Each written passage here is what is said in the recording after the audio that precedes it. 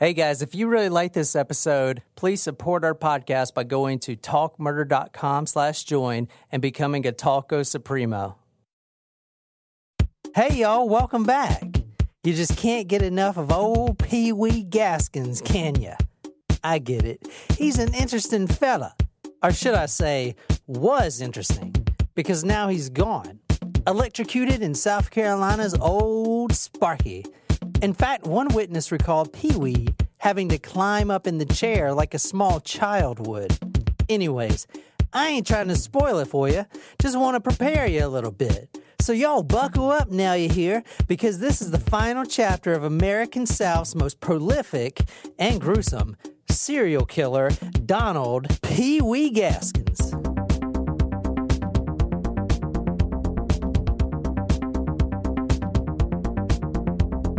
Hey guys, we're back recording, and I just want to, before we start this episode, to give a huge shout out to all of our listeners, but a special shout out to our listeners in Iowa, Megan, Nicole, Laura. When you guys gave us that call the other night, that was the highlight of my month. So thank you, thank you, thank you. And you got me out of bed.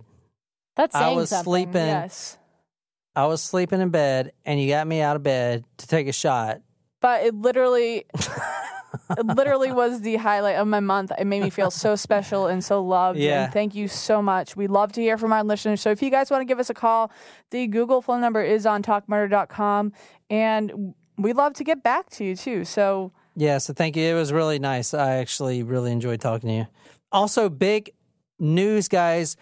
Big news here. We just released out Bianca Devin's episode. It's an episode just for you Talko Supremos and Small Talkos. So be sure to go to the forum and listen to that episode. It goes to the entire case from what we know so far. That has been a very popular case.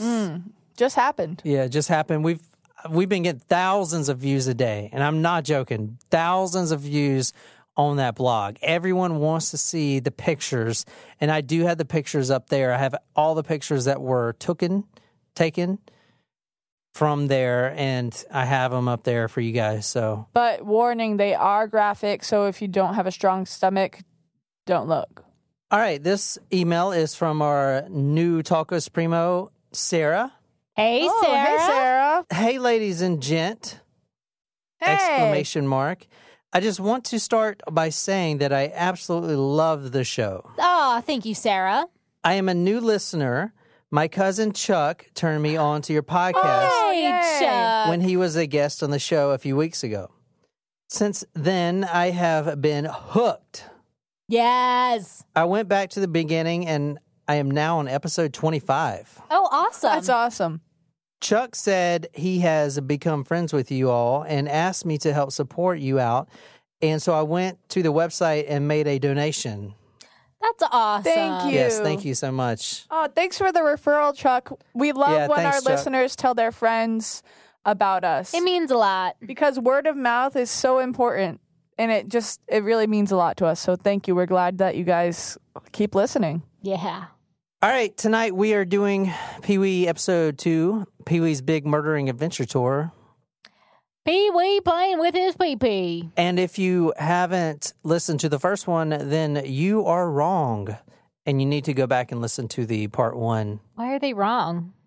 because they're doing it wrong. Oh. So tonight we have a very special interview that I conducted with the attorney of Pee Wee Gaskins, Jack Swirling. Oh, sweet. And Whoa. he was Pee Wee's attorney during the final trial. Now, he's a South Carolina attorney, and I'm going to tell you a little bit about He's this a guy. big wig. He's a big wig, and he's a big guy. This guy's over 6 feet. He's very intimidating. So I was pretty nervous talking to this guy and interviewing him, but I think it went well. So we're going to play those clips for you tonight. Sweet. And so Pee Wee Gaskins was ultimately executed. Now, this is what he says about Jack Swirling, the lawyer that I interviewed recently. My lawyer, Jack Swirling, tried to defend me the best he could, but it was obviouser than hell that the court and everyone else was determined to get Pee Wee Gaskins. So we're going to be playing the interviews from him. Wow. And I I also found the audio interview from Pee Wee Gaskins. I got about 15 minutes of Pee Wee Gaskins talking. It took me forever to find it, and I'm putting that on the forum for Small Tacos and Tacos Primos. That's awesome. We're also reading from The Final Truth, the autobiography of Pee Wee Gaskins. He wrote this autobiography on death row at CCI here in Columbia, which is now torn down. The book wasn't released till after his execution, and then it quickly took off, and then it quickly got taken off the shelf because it was just too gruesome. It's just too horrific. The accounts are just too awful about what he talks about in there. And, of course, I have it for Tacos Primos and Small Tacos. So go to the forum and you can download it. So let me recap for you guys last episode.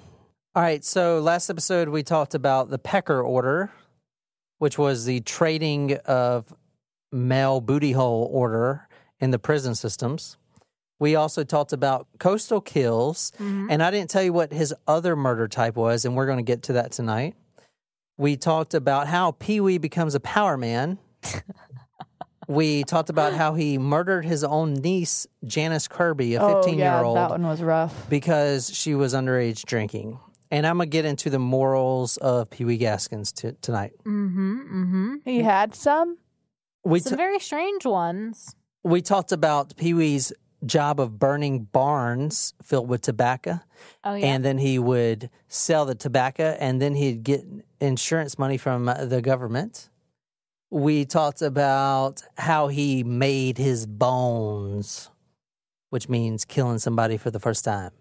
We also talked about how the Genovese family, the three wise men as he called them, gave him a job offer to come to New York and work with the crime family.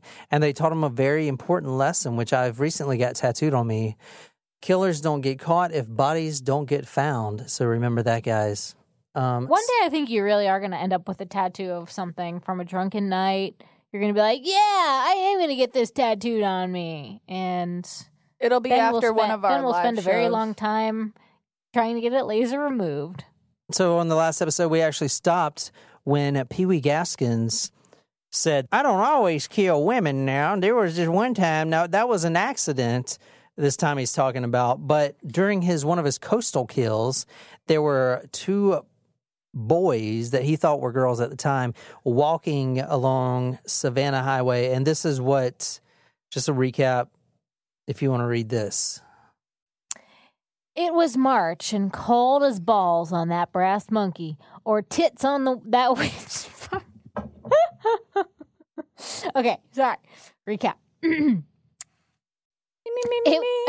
It was March and cold as the balls on that brass monkey or the tits on that witch, and there weren't hardly nobody out hitching. I figured I was in for a drive to Florida.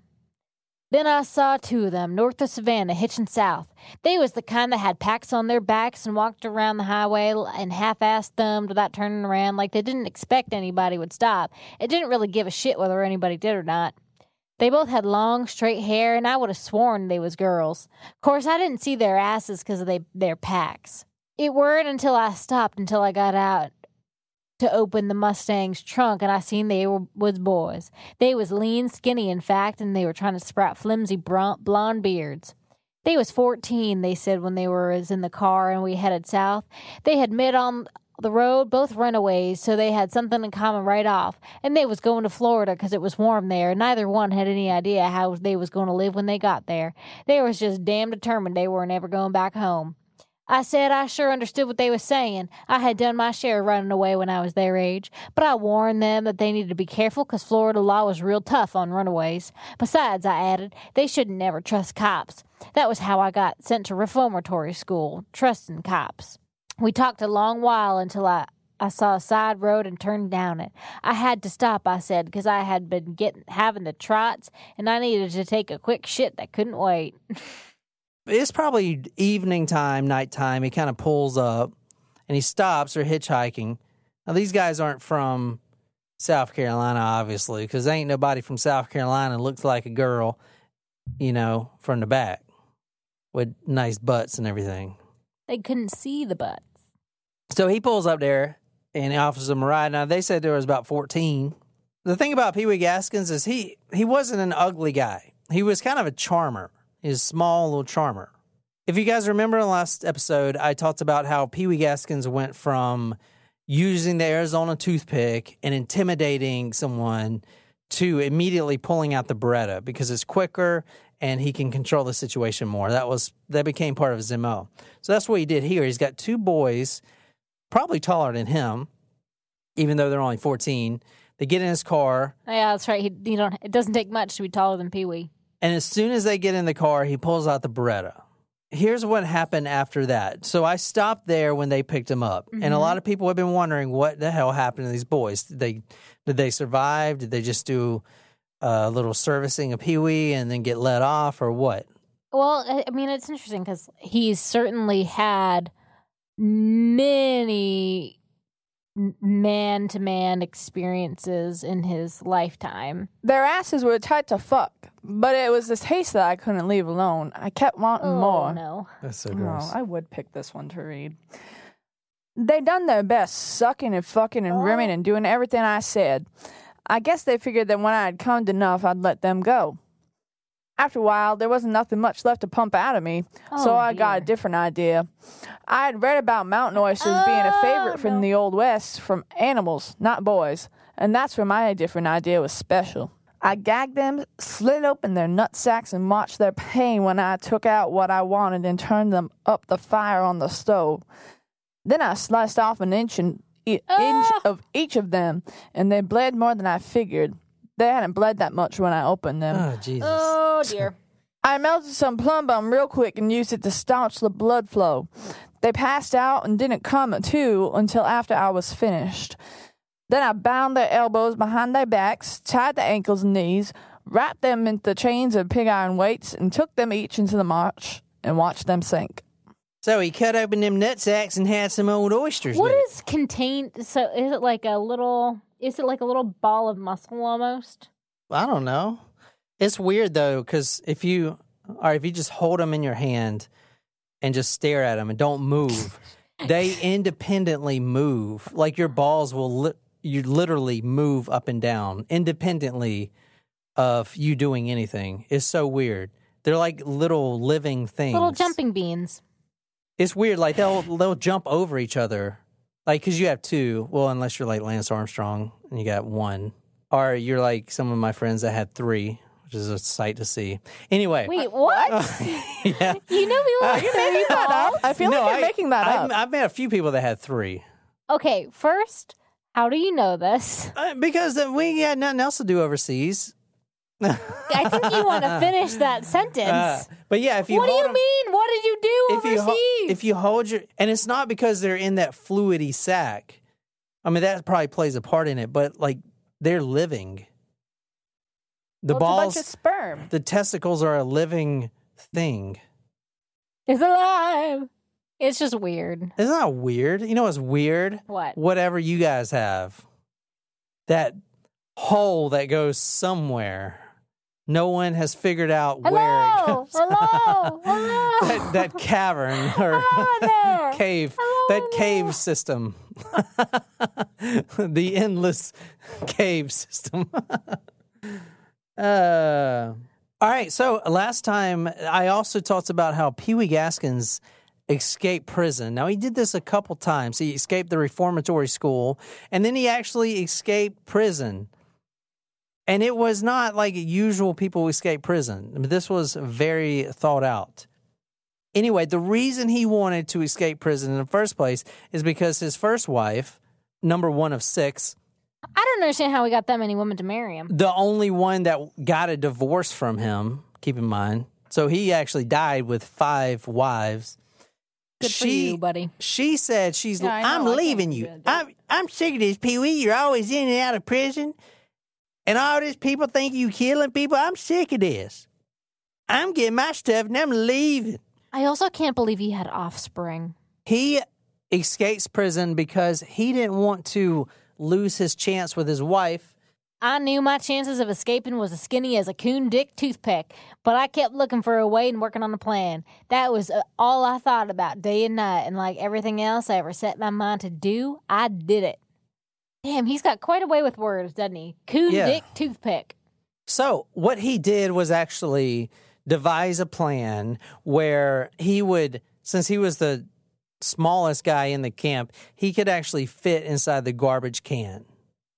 Okay, so what he did was he put himself in the garbage can and got picked up by the garbage truck. Now, the garbage truck had to go through all these checkpoints to get out of prison, the prison yard. So he was sitting there, and this is what he says. Even though it was cool weather, I sweated like a fresh-cut boar hog while the truck made its way to all the buildings in the prison complex, picking up and putting out cans. It was near 3 p.m. when I heard the guards' voices, and I knew we were at the gate. I could see one uniform climbing to the back of the truck, but he didn't stay too long. The smell had got worse after he picked up the drums of rotten food from back of the mess hole. I couldn't blame the guard for not inspecting every barrel, which was something else I had counted on. The back of the truck stinks so bad that if I hadn't had such a goddamn good reason to stay, I would have got off myself. A lot of people were asking, like, how did this guy get this fucked up? What happened to him as a child? And we talked about all the cornholing and raping and stuff in the last episode. But I want to say when he was a toddler, and his mom came out with an interview and verified this. When he was a toddler, he got a hold of some kerosene, and he drank a gallon of kerosene. Are you kidding me? How did he not die? And he almost died, but the doctor said he was as good as dead. And if he lived, it'd be a miracle. And he did live, but he had nerve damage. Huh. And that may have fucked with his brain and made him a serial killer. But who knows? Interesting. Well... So don't drink that shit, guys. It's probably pretty bad. Well, how do you... Yeah, like, how do you even stomach drinking a gallon of it? I mean, don't you think, like, your natural bodily reaction is to throw that shit up or spit it out? I haven't tried. I cannot confirm. We also talked about how Pee Wee Gaskins bought a hearse, a Cadillac hearse, and this is from the book. It reminds me, wasn't that Ghostbusters? Yeah, they had a hearse. Yeah. I was doing shade tree work for a fella who wanted to be a stock car driver and needed help pulling an engine when another fella we knew came by driving a Cadillac hearse. He had bought it cheap, he said, and figured to sell it for a pretty good profit, but nobody wanted the damn thing. It was like people was afraid to drive a hearse because dead bodies had been in it. Well, let me tell you, I bought that hearse on the spot right then and there for the next to nothing, less than what he paid for it. I never could get my wife to ride in it with me, but I drove that sucker everywhere. I had a sign that said, "We haul anything, living or dead," and put it in the back window. For the first time I drove it to Charleston, everybody kidded me about it, and soon it became a kind of running joke. Everybody said, "Hey, Pee-wee, why are you driving a hearse?" And I said, "Because I kill so many people, I need a hearse to haul them to my private cemetery." Then we would all laugh. That's twisted. Oh, because it's true. It's so bad. Also, I would not ever be caught riding in a hearse alive. Or dead. All right, guys, on the last episode, I also talked about the two types of killings, coastal kills, and his other type he refers to in his book, serious murderers. Now, these are people he knows. And the reason he calls it serious murders is because he's got to really think about how to dispose of the bodies because they're connected to him. Which you would think that if someone doesn't want to get caught, like I know the whole if you don't want to get caught, don't. What was it? Bodies? Killers don't get caught if bodies don't get found. Okay, well, there's only so many of that you can do before a connection is made, right? Yeah, but if you're a horn dog and you get an opportunity with a family member, I mean, he killed his niece. I'm not saying, I don't know what I'm saying, but just like at some point, somebody would be like, there's a missing, or there's a common thread here. Pee-wee playing with his P.P. Gaskins. I didn't really want to put this story in there because it's really bad, but this is a serious murderer. So he knew these two females, I should say, a 23-year-old named Doreen Dempsey and her 2-year-old daughter. No. Skip. Hard pass. I had known Doreen Dempsey a long time. Her stepdaddy and all his family worked at the carnival and lived in Sumter. That's how I got to know them. Doreen was adopted and gave her folks an awful lot of grief. Now, his wife at the time, I don't know which one because he had so many, was also really good friends with Doreen. Now, here's how the story goes, and I'm not getting into any detail. If you want to see the whole story, you got to read the book, and you will be pissed off and grossed out if you read the story. But one night, he takes both mother and daughter around for a ride in the hearse. It was a cold night, real windy. Doreen and Johnny drank a couple beers and stayed to supper. I remember little Robin Michelle climbing on Pee-wee's lap after she ate. We felt special good. I took a lap blanket from the couch and put it around her, and she snuggled hard against me to keep warm. He basically told Doreen, his friend, that he's got a place for her to stay because she was having problems finding a place to stay for her and her 2-year-old daughter. So he promised her that he had a trailer near Roper's Crossroads, and they could stay there rent-free. Now, he was lying the whole time. It was a trick. It was a trick. They start to drive, and then he pulls out on one of those logging roads that he's so good at driving down because he knows them all. He told Doreen to get into the back and give him a blowjob, but she didn't want to because her 2-year-old daughter was watching. Now, that's all I'm going to say about that. Doreen was also pregnant. He ends up killing both of these girls, a 23-year-old mother and her daughter, 2-year-old, and throws them in the swamp. Now, if you want to see the real story, you got to read the book, and it's awful. What he does to them, you mean? What he does to not Doreen, the 23-year-old, but the 2-year-old. It's very graphic, and it makes me understand why they took the book off the market. Was it sexual involving the 2-year-old? Yeah. Oh, God. It was, and it's really, really bad. So, oh dear. For the sake of everyone involved, I'm not going to disclose that. Will it be available on the website if anybody wants to look at it? Yeah, the book is there. Yeah. I do recommend reading the book, guys, because it's very honest, for an autobiography, even though it's a little hard to read. The book is called The Final Truth because he wants to set the record straight. Let me tell you before we get to the interview with Jack Swerling, I need to tell you a little bit about the story about Rudolph Tyner. Jack Swerling was the attorney for Pee-wee just for the last murder he ever committed. So before this, Pee-wee actually avoided the death chair.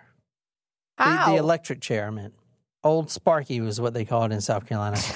Because... number one, the first murders, he kept doing plea deals and saying, to go find other bodies. Yeah, if I show you where this body is, I don't want to be put to death kind of shit. Right. All right. And then when he was actually going to be executed, he was saved by a new law that South Carolina adopted that made the death penalty unconstitutional. Now, that didn't last very long because right now, we still have the death penalty. But it was Furman versus Georgia. It was actually a Georgia case. Defendant William Henry Furman was charged with capital murder after killing the occupant of a house he was attempting to burglarize. Furman maintained that the gun went off when he tripped and fell trying to flee the house.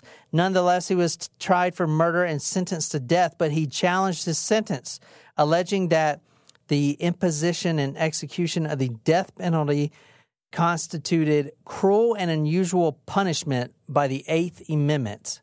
So the Eighth Amendment basically says you can't torture anyone, citizens, human beings. You can't torture them. Right. You can't, if you're a judge, you can't set an unreasonable bail so they can't get out. Stuff like that. So the Eighth Amendment. Crime the punishment has to fit the crime, too? Yeah.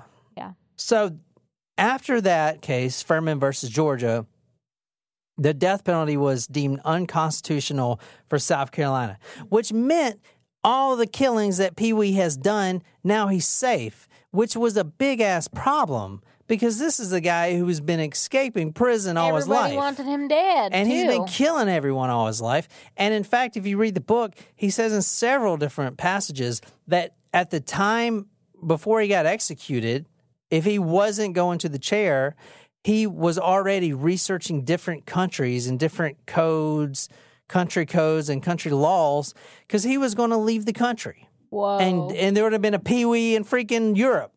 Having 2 life sentences added even more weight to my nickname in CCI, but I made it a special point to keep my goodest behavior. By the end of the year of 1977, I was pretty much back in the charge of things. When I say in charge, I don't mean I thought I ran the whole CCI. I mean that I could get pretty much anything I needed. I had a system working for me, or as we said it inside, I had shit on my dick and blood on my shank, and I had power in my weapon to have all the young meat I wanted. Young Shit meat. on my dick?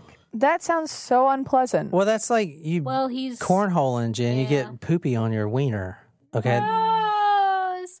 Also, the name. Okay. Plus, the stuff they eat in prison, it's all clumpy, you know?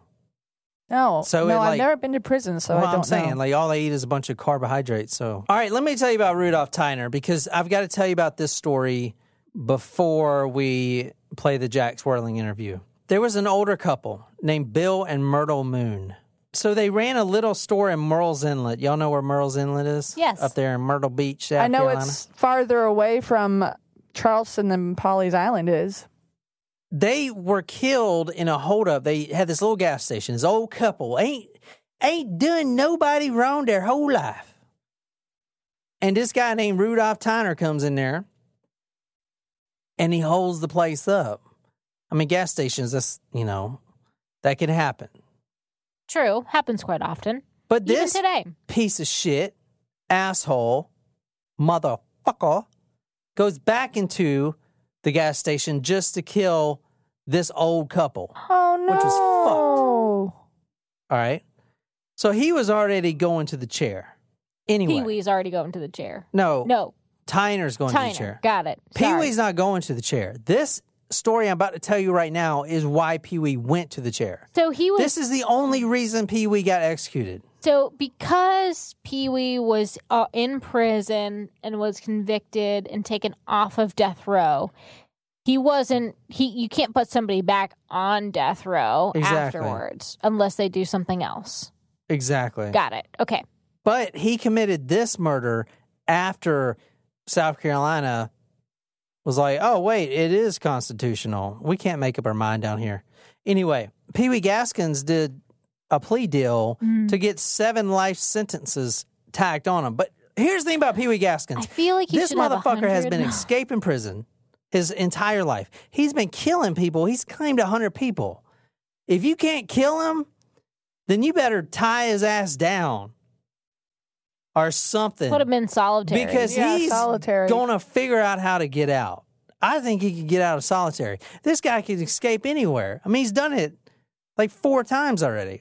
Houdini. The stepson of the Moons, the last name was the Moon, was Tony Cimo, C-I-M-O. He was pissed off because he's a stepson. You go into my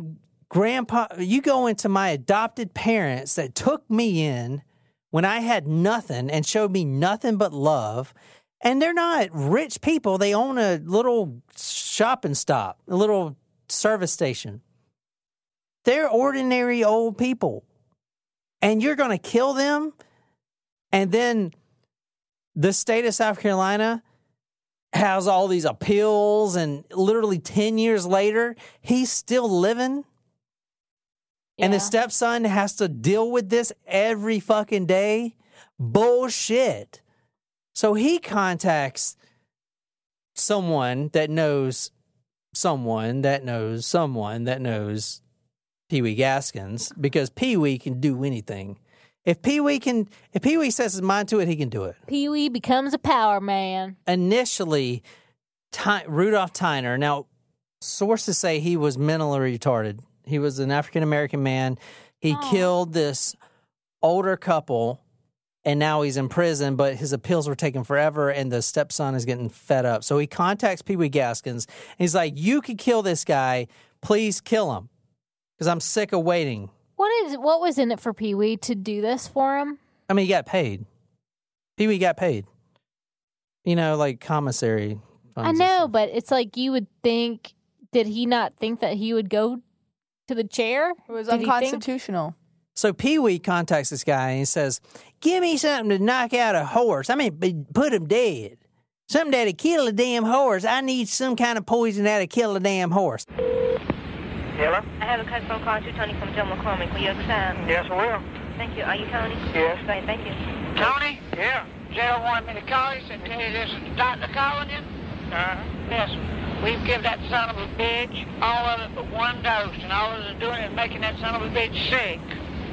We put it in some damn book for him to drink the other night. He drank, and two more drank, and all it was made all three of them sick as hell. It just make them sick as hell, and that's it. The thing about the tape you just heard is it wasn't recorded by CCI, the prison he was staying in. It wasn't recorded by the police or anything. It was actually recorded by Pee Wee. Pee Wee actually says that he recorded all the conversations himself because when he got out of prison, because he was thinking about escaping, and he needed money to travel to different countries. So he was going to blackmail this guy, Tony Simo, and say, hey, if you don't send me all this money, then I'm going to turn you in. This is from the autobiography. This is from Final Truth. But at the time, I really didn't give no thought of getting caught. I had other reasons. I had already sent the tapes out for most important conversations to someone outside and was planning to send out the rest of them. I figured that someday, after I escaped from CCI, I could use them tapes to blackmail Simo into giving me money for the traveling I wanted to do. And then, after Simo paid off, and after I was safe in the country I planned to go live in, I would send the tapes to the prosecutor and to the press. Not to get Simo and the others in trouble, though it would do that, I knew, but to make sure I got credit for the onlyest death row murder that has ever been done anywhere. That's from his book. So he actually recorded these damn conversations himself, and the guards actually found all these recorded tapes in his cell. And they're like, wow, this is good evidence right here. Yeah, no shit. So I actually asked Pee Wee's attorney, Jack Swerling. And so Jack represented him in this particular case. Jack represented him only in this case. Yeah, it was the last case. Yeah, it was the case that he carried out, or the allegedly carried out. I guess the jury found him guilty. So, he was charged with killing Rudolph Tyner. So Jack Swerling was his defense attorney during this case, during the only time that he was actually going to the chair. He was a public defender too, correct? Yeah, So he was a public defender. Like he was assigned. Yeah, he was assigned. It's like one of those Wheel of Fortune wheels where they spin around and then they have different lawyer names on it. I can't right. imagine Wow. representing Pee Wee Gaskins. Like that's gotta be just hard to wrap your brain around mentally, to like, okay, I'm gonna do this now. Yeah, like how do you, I mean, I'm not a lawyer, obviously, but I guess when my guess would be you have to put yourself in the mindset that you're defending the law and not just the defendant. You know what I mean? Like, Yeah, there's certain people who are qualified by their experience to try death penalty cases. And so there was a list, of lawyers who were qualified to do death penalty cases. And, I guess my name just popped up on the list, and I was the next one. I had no reason to turn it down. And I got appointed to represent him. And I will point out that I got paid a whole $750 for the whole thing. Wow. Well, I mean, I've been used to, I had tried a number of murder cases prior to that. And I had been out of law school at this time, I guess, 10 years. So I got out in 73. This trial was in 83. So, I mean, I was up for the challenge. I found trying cases like that were, what I was trained for and what I was meant, what I believed in, and making sure to, put the state to its burden of proof. So I had no problem defending him on it, and I found it to be really an interesting case to go ahead and defend. We worked hard. It took a lot of work and, hundreds and hundreds of hours. Again, going into it, the expectation was to try and see if we can create a reasonable doubt, and then, if he was found guilty, try and save him from the death penalty. Since Jack Swerling was a public defender for Pee Wee Gaskins, I actually asked him that. I asked him what was the public sentiment behind defending, quote, the meanest man in America, and how did that impact you and your family? And this is what he said. None of the public perception was negative toward me. I never felt that way. Interesting. It was more toward him, and he was sort of, he had an interesting personality, and the people that met him, found him engaging, but also could be extremely mean and obviously dangerous, based just on the past record. So, and the public perception, I guess, in selecting a jury was that, this guy was a killer. There was no love for him in the public, but it never transmitted to me. It I never felt that the public was in any way holding me responsible for any of that. That they knew I was doing my job, and it was in the paper and on the news media, TV media, for like 6 weeks every day, twice a day. So, so I didn't have that problem. I mean, I've had that problem with later cases where, the public perception was different than that. And sometimes the public sometimes transfers, their feelings toward a particular defendant to the lawyer. But I haven't had that experience that much, frankly. I think most people know I'm doing my job. That's basically. Yeah. Wow. I also just want to go back to this, I thought it was interesting that, we know now that Pee Wee was known as the meanest man in America, but to hear him say that, he was mean and as a client too, that was kind of interesting, I thought. Well, he wasn't mean. Oh, wait, all right, so he was mean, but he could be really mean. He was really charming. I mean, the guy had 6 wives. He had to charm them somehow. At first, he's really charming, but he's cutthroat as shit. You know what I'm saying? Yeah. I mean, he's the first guy he killed, he stabbed on the toilet. I mean, you got to be that's true. You know? Yeah, with the letting out a poot. Jack Swerling's tall. I mean, he's like 6'4". Oh, yeah, quite the polar opposite. And Pee Wee is like 5'0". So I was like, this must have been the craziest sight to see. But I asked him, I was like, how did that look in the courtroom? That must have been a sight to see. Oh yeah, it was a what was that movie with Danny DeVito and I think it was called Twins. Oh, Twins. Twins. Basically that. And one time he passed out at the table and I had to pick him up. Oh my God. Pick him up. So it was a pretty comical sight for sure. They're talking about remaking that with Peter Dinklage and Jason Momoa. Is Peter Dinklage the guy that was on the he was an elf. He's also most famously known for his role in Game of Thrones. He's a small guy, right? Real yes, small. What do you call him? Little person. Little person. Dwarf. He's a dwarf. You don't use the M word anymore. No, you can call them dwarfs though, because that's the disease of dwarfism. Why did they get rid of midget? The word is that because it's kind of derogatory. I think I'm not one clearly, so yeah, you're like the opposite. You're like Amazonian. I'm a giant. You're from the Amazon. People, and I'll never forget, I was at the movies one time in middle school, and there was this kid, and he was like, how's the weather up there? And that was like a thing that people started to ask me. Oh, so you were tall from the get-go. I've always been tall. Well, that's good, though. I'm glad I'm average. I mean, I wish I was 6'2". Here, you can just cut off my ankles. You can take some inches from me. That's fine. I wish I was 6'2", but I'm 5'10", 5'11", so I'm like average. My sister's a little bit taller than me. I think she's around 6'1". And I got a abnormally large upper body. I've always been called Johnny Bravo.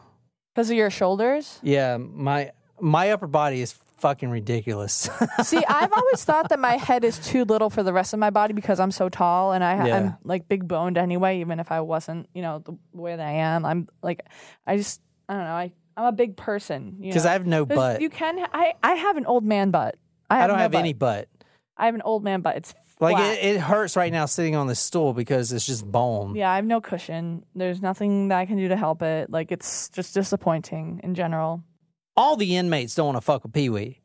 They're scared as shit of Pee-wee. Yeah. I mean, he became a power man a long time ago. Well, and he's now known that he's killed 100 people. And Pee-wee always talks about, in the book, you'll see that Pee-wee says really the only thing that keeps him motivated in the prison is new meat, which means new buttholes. Oh, no. New boots, new booties. I had to swallow. He swallowed some Pee-wee. Now, he was the building manager, and he could fix anything. So, in fact, the reason he actually got into Tyner's cell to begin with is because he claimed there was a leak in the plumbing, and the leak was coming from Tyner's cell. Pee-wee has been befriending Rudolph Tyner. He's been giving him Raisinets, which are the fucking bomb. I love Raisinets. He's been giving him weed, heroin, all kinds of drugs. Heroin? Heroin. He's wanting cigarettes, he's wanting joints, and such as that, and I've been keeping the son of a bitch pleased. And tonight he says, look here, I need something to eat. I said, well, let me look around and see what I can do. And he said, no, just go ahead and give me something to get me high on. I rounded him up a couple of joints, and that was all I could get him tonight. So I'm going to give him the rest of what I got in his eggs in the morning. He's been giving him heroin, all kinds of drugs. He's been befriending him. But it was all just an act. That's sad. And he kept poisoning him. He would poison Tyner every night. This happened for like 2 weeks. Every night trying to poison the shit out of him with a lot of poison. And the guy just kept getting sick as shit. He would go to the infirmary, but he wouldn't die. Because everything we give him just looks like it makes him sick as hell, and that's it. And it ain't done nothing. Just make him sick as hell. Just make him sick as hell, and he'll look pale as hell for a day or two, and that's it. Give it to him. I got about one more dose I'm going to give him in his eggs in the morning. That son of a bitch about run me crazy. And then he would always be like, Pee-wee, I'm so sick. Help me out. And then Pee-wee's like, well, Let's eat this. Take some more poison, Yeah, please. eat some of this. It might settle your stomach. And it was laced with more poison. Since Pee-wee had the ability to travel around the prison since he was the building manager, and he had that responsibility, he would actually go to the mess hall and prepare the poisonous food himself. But that didn't work. So he finally gets in touch with Simo again.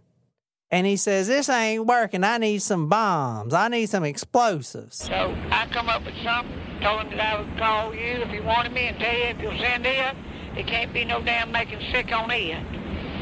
I need one electric cap and as much of a stick of damn dynamite as you can get. I'll take a damn radio and rig it into a bomb the way he plugs it up. That son of a bitch will go off and there won't be no damn coming back on that. So somehow they get these damn explosives into the building. Now, you heard him say he needs a few things. Now, like I said before, Pee-wee could have went a different route in life. If your radio transistor is messed up, he would fix it in like 10 seconds. He'd fix anything. He could definitely make a bomb. He tells Rudolph Tyner, he's like, I've been giving you drugs and all this stuff. We need a better way of communicating. Slipping notes and stuff is just not really efficient.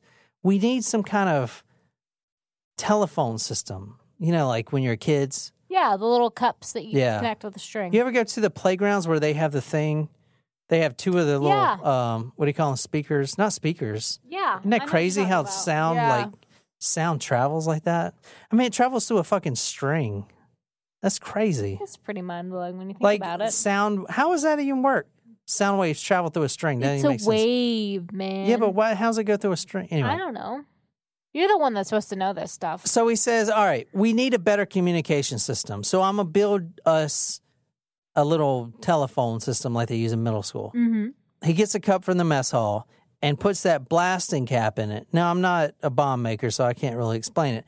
But I know he puts the blasting cap in the cup, He gives it to Tyner, and he runs the string along, and he has some sort of electrical node or some whatever. And the idea was, so what happens is Pee Wee Gaskins sets this whole thing up, and he says, all right, Rudolph, let's test out this new communication system.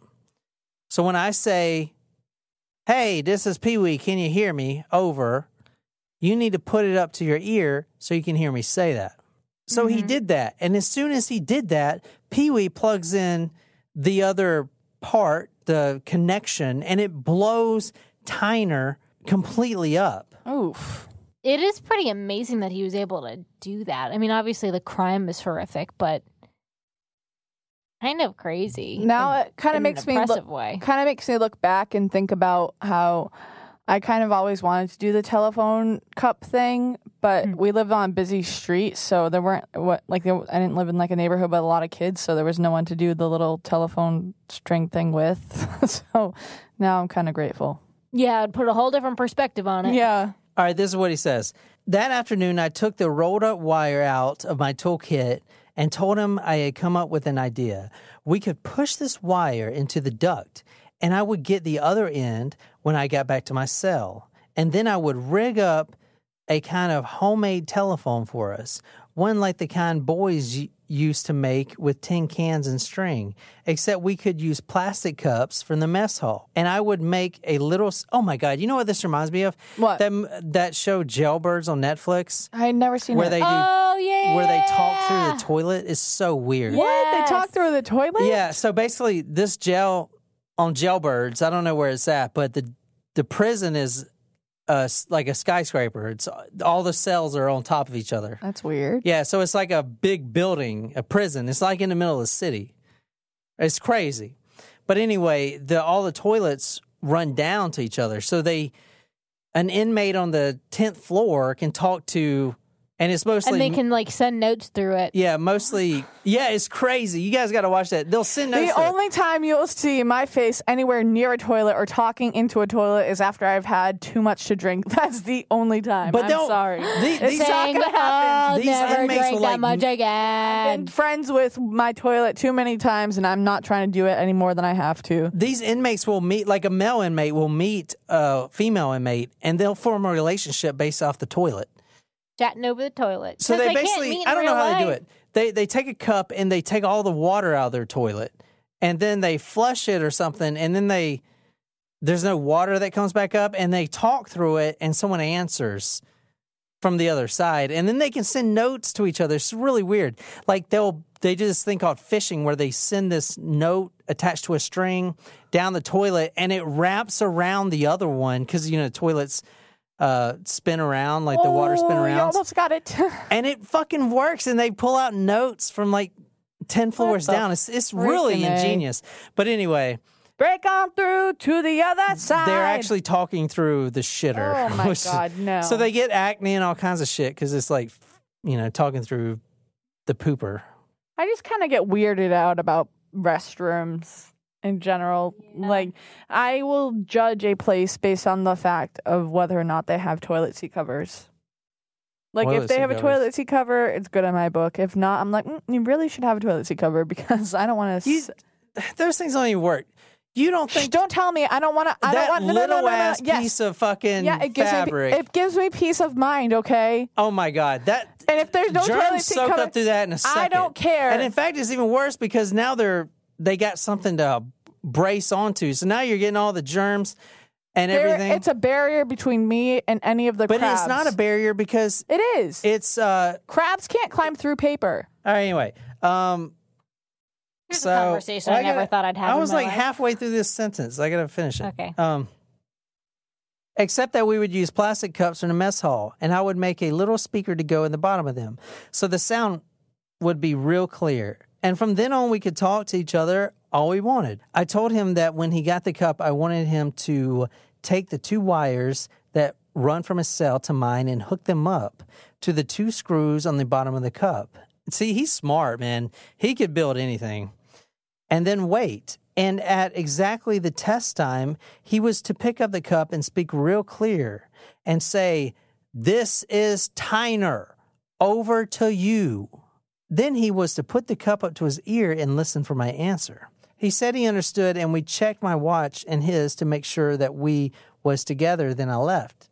When the time came, I put my ear to the air duct, and I heard him, faint but clear, say, "This is Tyner, over." I waited just long enough for him to lift the cup to his ear. Then I plugged the other end of the wire into the electrical outlet of my cell. The explosion rocked the whole block. Now, at my trial, I got to see pictures of Tyner's body in his cell, and there were bits and pieces of him stuck all over the walls and ceiling and floor. Did it blow into his own cell too, or? No, it didn't blow into his own cell, but I actually saw the cell when I was a kid. I mean, this was, I must have been 5 or 6 when I went to see the actual cell. Because in South Carolina, we ain't got nothing else to do. You go, this is like a field trip for you, or? Yeah, it was. My mom took me on a Sunday afternoon. She told me the other day, she's like, "You don't remember that when I took you to see old Pee Wee's cell?"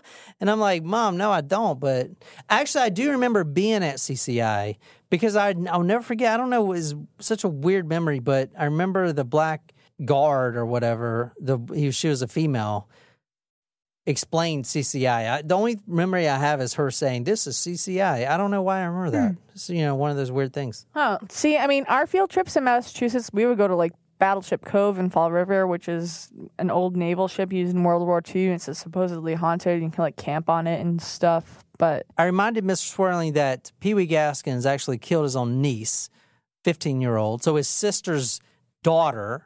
And before that, he gave them a lecture on why they shouldn't be underage drinking.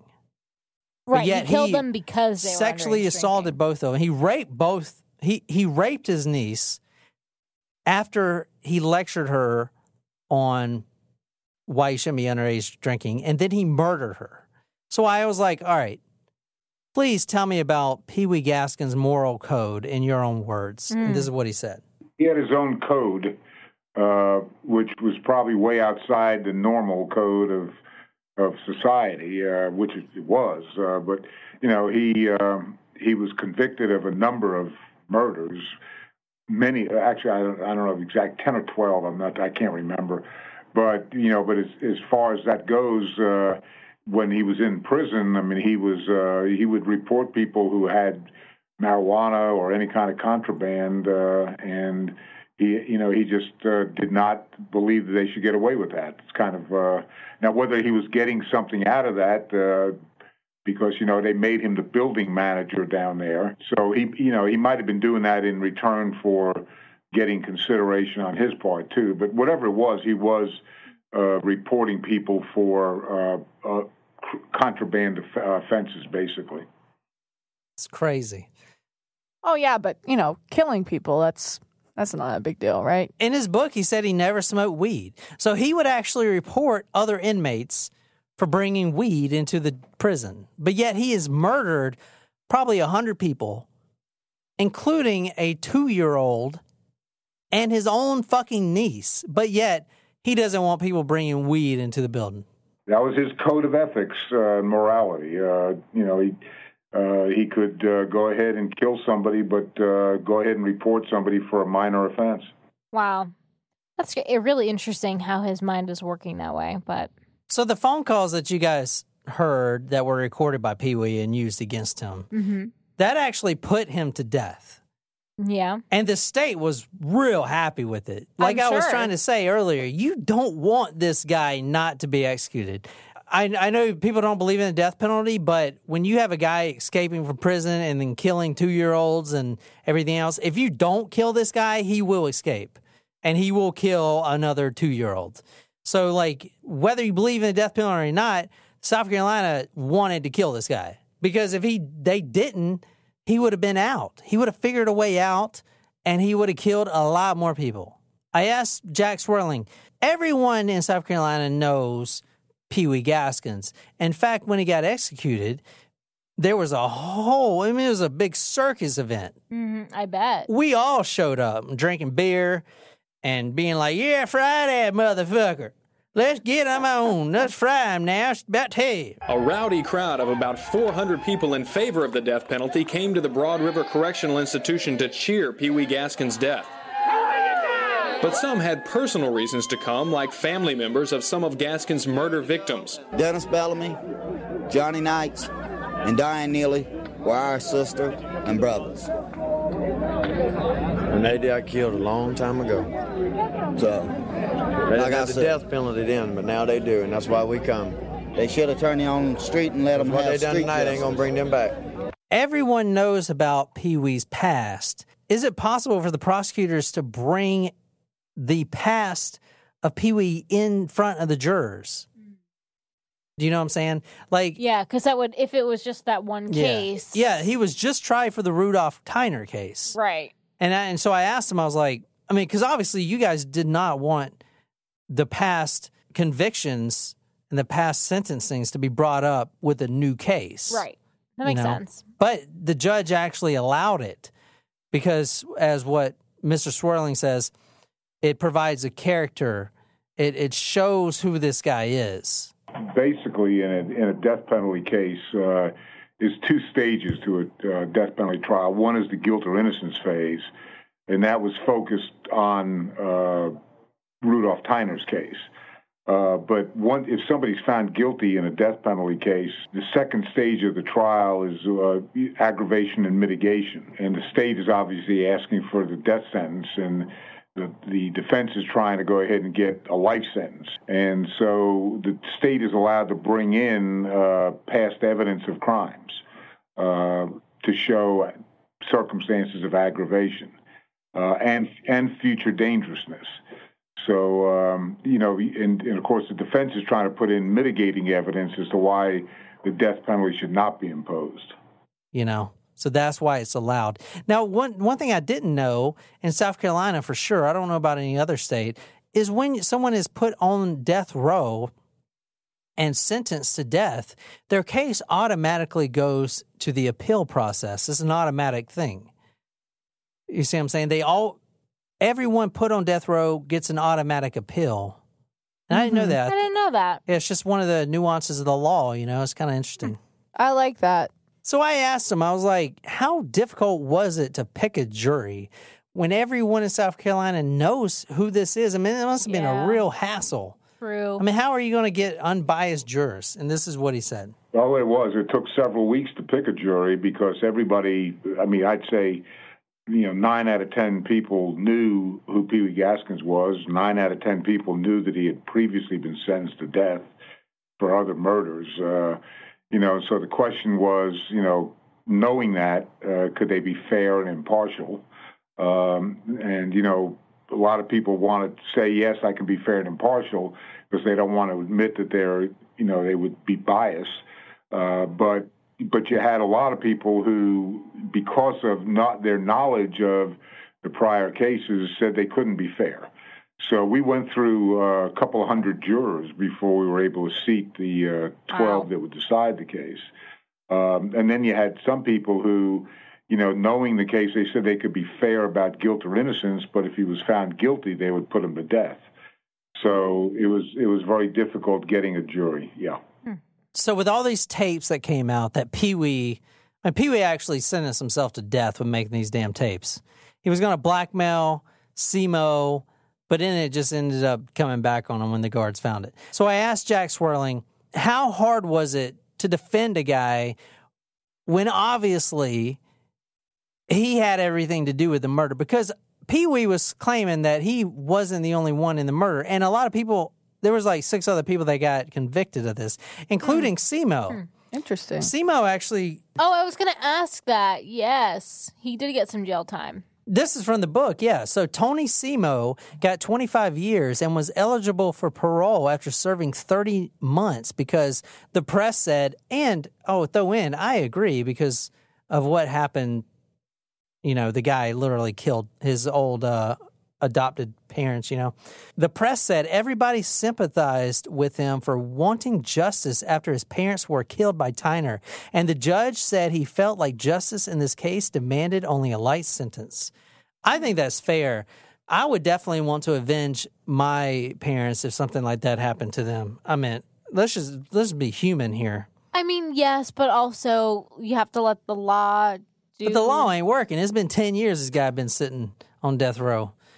That's true. So that's 10 years of him suffering every night, going to bed like... Oh, damn me too. Should I sit up at night wondering where... reliving the moment over and over because justice has not been served. I mean, it takes a toll on you. Not to ruffle any feathers here, but you mentioned that Rudolph may have been mentally retarded. Like, maybe that played into his role of, of what actually happened, I mean, yeah, they said he was mentally retarded, but, I mean, so mentally retarded people can go shoot up 2 old people and get away with it? No, but I'm just saying that, that could have played a factor into his morals of whether or not he knew what was right and wrong. I'm just playing devil's advocate here. No, I see what you're saying. Like, how much did his intellectual disability play a part into that crime? Was it not a big factor? Was he functional? If he wasn't functional, then it would. How about you, listeners? By all accounts, Rudolph Tyner, the guy that murdered the 2 Merle's Inlet husband and wife, the older couple that ran the little Stop and Shop, he goes in, robs them, and then leaves and goes back in and kills both of them. By all accounts, he's mentally retarded. What do you guys think? What do you think should have happened? You think he should have been put to death? You think he should have stayed in prison? You think he should have been... I don't know, whatever you think. Go to the blog post. Tell me what you think, because that is a subject that I am not willing to go down right now because that could take forever. But I do want to know what you guys think. Here at this table, I guess I'm more pro-death penalty, I would say. You're definitely not death penalty. No, I'm pro-life on you're all pro-life, accounts. and then you're like in the middle? Half in the middle, half in the middle. Yeah. I believe an eye for an eye, man. Hammurabi's Law. Do you guys know what that is? Yes. Hit me up on the... do you really? Yes. Oh, nice. All right. Well, there you go. All right. So with all those tapes... It's actually the code, not the law. Whatever. All those... how many were there? 9. 10. No. I asked him about these tapes. I was like, all right, he pretty much sentenced himself to death with making these tapes, because that was used against him, and this is what Jack Swerling said. Yeah, those tapes were made by him in conversations he was having with different people. And there was a lot of speculation about why he would record those conversations. I think some people speculated that he was going to use those tapes against those individuals later, maybe to blackmail them. But nobody really ever found out why he was recording those conversations. But they were very incriminating, obviously. They talked about, as you said, trying to get poison in there, and the poison was not killing Tyner. And then he asked for nitroglycerin, or as he called it, dynamite.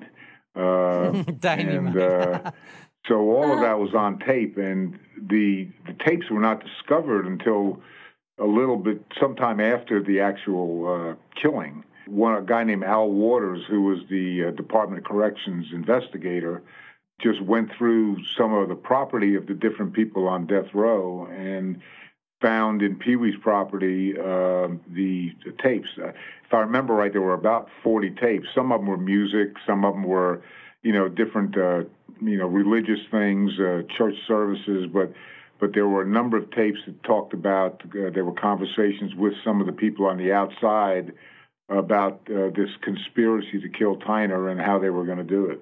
So after the cell blows up and the brains, everything go all over the ceiling, Pee Wee actually denies that he actually planted the bomb. Yeah, I don't. He did. Well, he basically denied it. I don't think he ever admitted any part of that, except, the only admissions you ever had were what was on the tapes. But he never admitted it to any law enforcement officer that he was involved in Tyner's killing. Because he didn't bring the dynamite in himself. It got in somehow else. Smuggle it in. Right. Yeah, and he claimed that someone else made the device. Now, other people there were other inmates involved that actually got in trouble for this. And like I said, even the stepson got prison for this. But no one was put on death row for this except for Pee-wee. And that's what I was trying to explain earlier. The state of South Carolina, they had to kill Pee-wee. They had to do every fucking thing they could to kill Pee-wee. And this was their out to do it. Yeah, it's interesting when you think about the fact that, you know, because South Carolina found the death penalty unconstitutional for a time and Pee-wee's prior crimes were wiped out, it's kind of, what did you say, that it's a little bit unconstitutional to try him based on the fact that he had previous murders for this one crime? No, I think it's not the fact that he was tried for previous murders. I think it's showing that he His has character. a pattern of behavior that is incredibly dangerous beyond just this one case. It's like showing so his like character. he's convicted of murder of this crime. Yeah, Right. It's like part one, and then the part two is should he get the death penalty? Right, that's my question, is that like, but if those were wiped off the table, if you were trying him for this one crime, if you're trying his him for other this, crimes aren't wiped off. Yeah, the they're table, not wiped though. out. No, I'm saying, but why wouldn't they be? Because he's not being tried for those crimes. He's being tried for this one murder. Which he was convicted of. Right. So he's convicted. Now it's sentencing. Well, it's what- like a separate sentencing is a okay. separate trial. All right, this is So why my sister's going to be the lawyer, So not they me. establish a pattern of behavior to say, okay, he was just convicted of this crime, which he's up for the death penalty for. But wait, jury, he hasn't just been convicted of murder in this crime. He's been convicted of 12 other murders. Okay, that makes sense. All right, sorry. Yeah, it's to show the character of Pee-wee Gaskins. This wasn't a one-time thing. You know, he wasn't influenced by a little commissary money or pressured by getting threatened in prison. Like, this was Pee-wee. But then again, if you think about it, the jury knew. I mean, everyone in South Carolina knows this case. I mean, you can't find any little bumfuck town in South Carolina, even the one I grew up in on Gilbert. And even before that, I grew up in on Saluda County, Hollywood School, where your friend went to school. Mm-hmm. That's an old bumfuck place out there, bumfuck Egypt. You want to talk about smelling cow shit? And I love smelling cow shit. You said that the other night. I thought when you said that on the podcast before you were just joking, It's but so when you good. said it the other night, he genuinely likes the smell of cow manure. So good. It's the farm life. Oh my God. Being on the farm, smelling the cow shit and the chicken shit and the hog shit. It's just, it takes you there, Jen. It takes you on another level. I don't know. That farm life is not for me. Well, farm life is for me. I could live on a farm if they were all dogs. Y'all can't. You cannot damn live on a farm. I'm saying You ain't never grown up on a farm. Yeah, you said ain't you never wouldn't even go camping. You ain't ever known what First it's like of all, to be on a the farm. farm has to back up to a beach. Back up to a Second beach? of all- Ain't no farm gonna be backed up to a beach. Second of all, I'm just saying if I could live on a farm, and then second of all, You don't know what a farm is. You There- think playing farm life on your iPhone is being a farmer I've never played that. Yeah. first either. of all.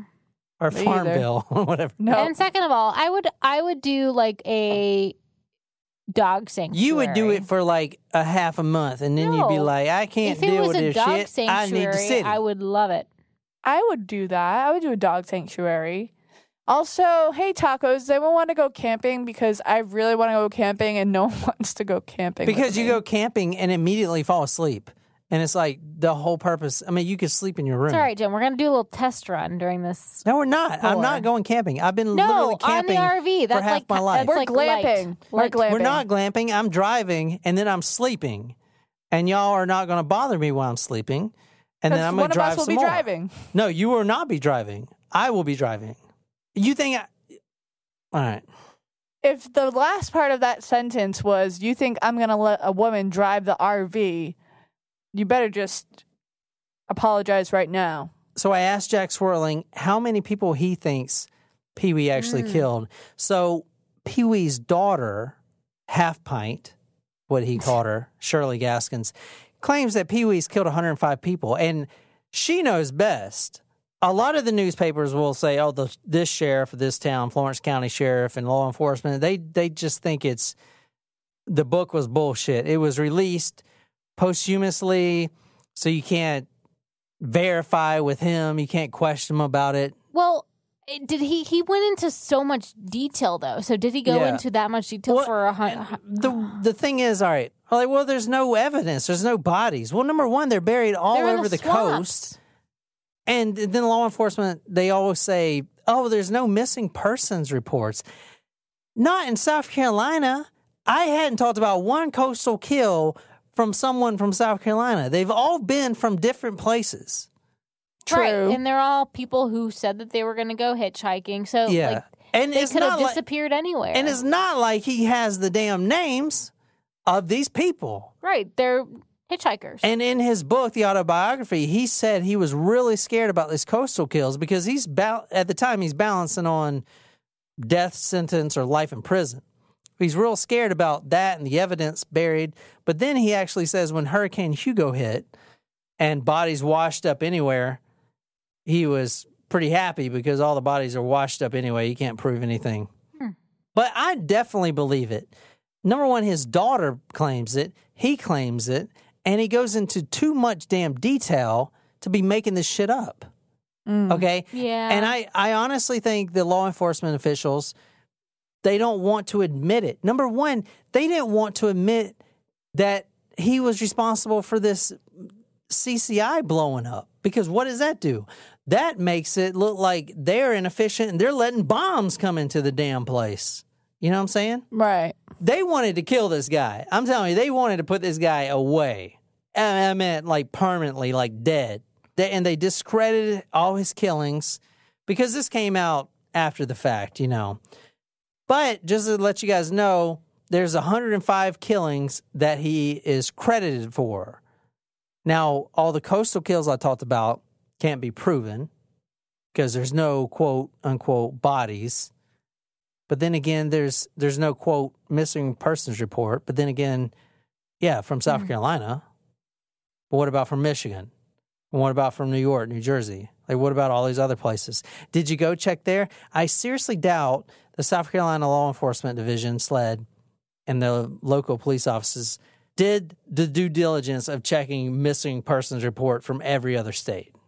Right, because it's how can they possibly match that? They can't. And plus, it's not like Pee Wee Gaskins like, hey, what's your name? Let me write that down, the exact spellings. I know what I was going to say. I don't think Pee Wee's the type of person, I don't think he's smart enough to be a sociopath to make that sort of thing up.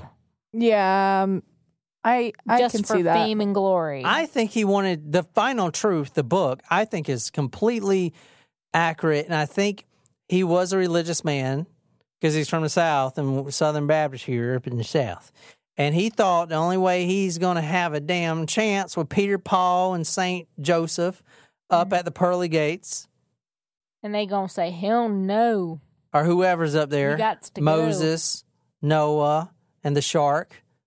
Okay. Well? Noah in the well. Job in the well. Job like getting sucked in the well. And Peter building that big-ass boat. When he gets up there, he wanted to have some sort of chance to get into heaven, getting them pearly gates up in the clouds. You forgot the pyramids. I do want to say, all right, I ain't going into the pyramids being built by the people from Moses' time. But I'm telling you, girlfriend, you need to do your research. You need to see them stones are too clear cut. Megan agreed with you. Megan agree with me? Yeah, Megan Seals. Oh, sweet. Yeah, she was like, totally agree. She wanted to let you borrow Ancient Aliens. I said, don't Megan. worry. We watch it every single day. Thank you, Megan. Got my back. All right, Nicole, can you read this? Them lawmen and prosecutors and judges and lawyers was so fucking proud of themselves because they was sure they finally knowed everything I had ever done. And they had put me away for all my crimes when all they had was a measly 14 murders. They didn't know nothing about them 3 bodies buried with Janice at the Tennant house or the 6 buried in the neck at and the 7 others sunk in Prospect Swamp on my second favoriteest trail. And of course, that don't include no coastal kills. The onlyest killings they had ever found out was the ones me or Walter told them. I'll say it again. Them lawmen never solved pig shit. And they still got a whole bunch of missing persons cases that they never even connected to me. Yeah, so there's a battle between the lawman and Pee Wee Gaskins. Who is telling the truth? So I asked Jack Swerling, what do you believe? Now, I know this wasn't really his position at the time to make any assumptions. I mean, he was just trying to get his client, Pee Wee Gaskins, the best possible outcome. And honestly, Jack Swerling is a fantastic lawyer. And if you're from South Carolina, you know the name. He is a force to be reckoned with. So this is what he said. Well, I mean, I believe that, first of all, the ones that he was convicted of prior to Tyner, I mean, he admitted them basically in the subsequent interview that he had with the solicitor. There was a 212-page transcript of them going through each one of those murders. And, Pee Wee, this was after he was out from under the death penalty, and he basically admitted all of them. My feeling has always been, and I think Dick Harpootlian, who was the prosecutor and later my partner, we felt like that the numbers that were in those books were exaggerated. There was never, to us, any indication that there was any more than they had convicted him of and brought him to trial on. But you never know. There might have been a few more, but I think that the numbers there were grossly inflated. Interesting to hear his perspective on that. Yeah. The only way you can prove it, guys, is, well, now they said that Hurricane Hugo hit and all the bodies washed up. But also, wouldn't they have just become, what do they call it? Like Jane Doe's? No, bug poop. Bug poop, yeah, critter poop. Critter shit. Critter shit. Critter shit, in Pee Wee's words. All right. So for the last question I asked him is very important question. The most important. And if you're from South Carolina, you'll really appreciate this. Shout out again to Whitney Day up in there in Florence, South Carolina. Girl, you right from where she was, where old Pee Wee was. Whitney up there in Florence. You right where old Pee Wee was. I wouldn't doubt it. You all ain't related in some way. There ain't nothing wrong with that. I'm from right down them parts as well. But anyway, Jack Swerling has a lot of degrees. I could sit here for an hour and a half and talk about all the awards and degrees this lawyer has. I mean, he's the top of the top of his, number one, top of his class, everything else. But he's actually got a degree from both Clemson and Carolina, USC. The two rivals. So I said, Jack, listen, you got to pick one, man. Who is it? Is it Clemson? Go Tigers? Or is it Carolina? Well, I'm a Clemson man. Okay, I'm all Clemson all the way, but I don't. The only time I ever root against South Carolina is if they're playing Clemson. So I don't generally root for against South Carolina. In fact, I've had the privilege of being. If Carolina won the national championship in baseball, I told people I went to Carolina. If the women's basketball won the national championship, I was proud of Carolina. So, but it's when I don't wish Carolina any ill will. I just against Clemson. Such a South Carolina question to ask. Yeah, I still don't know. Someone asked me the other day where I stood since I've been here for about 2 years now, and I have no idea how to answer that. I'm like, go Pats. It's a big That's my thing. answer. We don't do pro football here, Jen. Yeah, I noticed We do that. college football. I know, it's a We huge have thing. some of the best damn teams in the nation. Yeah, I kind of am leaning towards Clemson. You got Clemson. You got, even USC used to be a wrecking ball, but you got Alabama. You got Georgia. All the good teams for college football are down here in the South. Right. But we eat a lot of corn down here, a lot of cornbread, corn-fed, drinking a lot of cow milk straight out the cow's titty. I like cornbread, but I don't like the savory cornbread. I like sweet cornbread. So we get a lot of it's hormones like a muffin. down here, Jen. That's why we're all big. Well, I don't know. I kind of feel like I'm leaning towards Clemson. I don't know why. Well, because my parents are from Clemson, and you go visit them. So if you wear a Carolina shirt, then you're going to be also, ostracized. the name Gamecocks is kind of like... Actually, that's part of the reason why I love South Carolina is because the name is so great. So I have to be torn. I hate it. Girls wear these short, skimpy shirts and they have, or or skirts. the shorts that say Gamecocks or Cocks. No, they say against the Cocks right on their butthole. And it says you want Cocks. I think it's funny. So I'm torn. I will have to be torn because your family is Clemson, but my family has a history of USC, and 2 of my cousins graduated from there.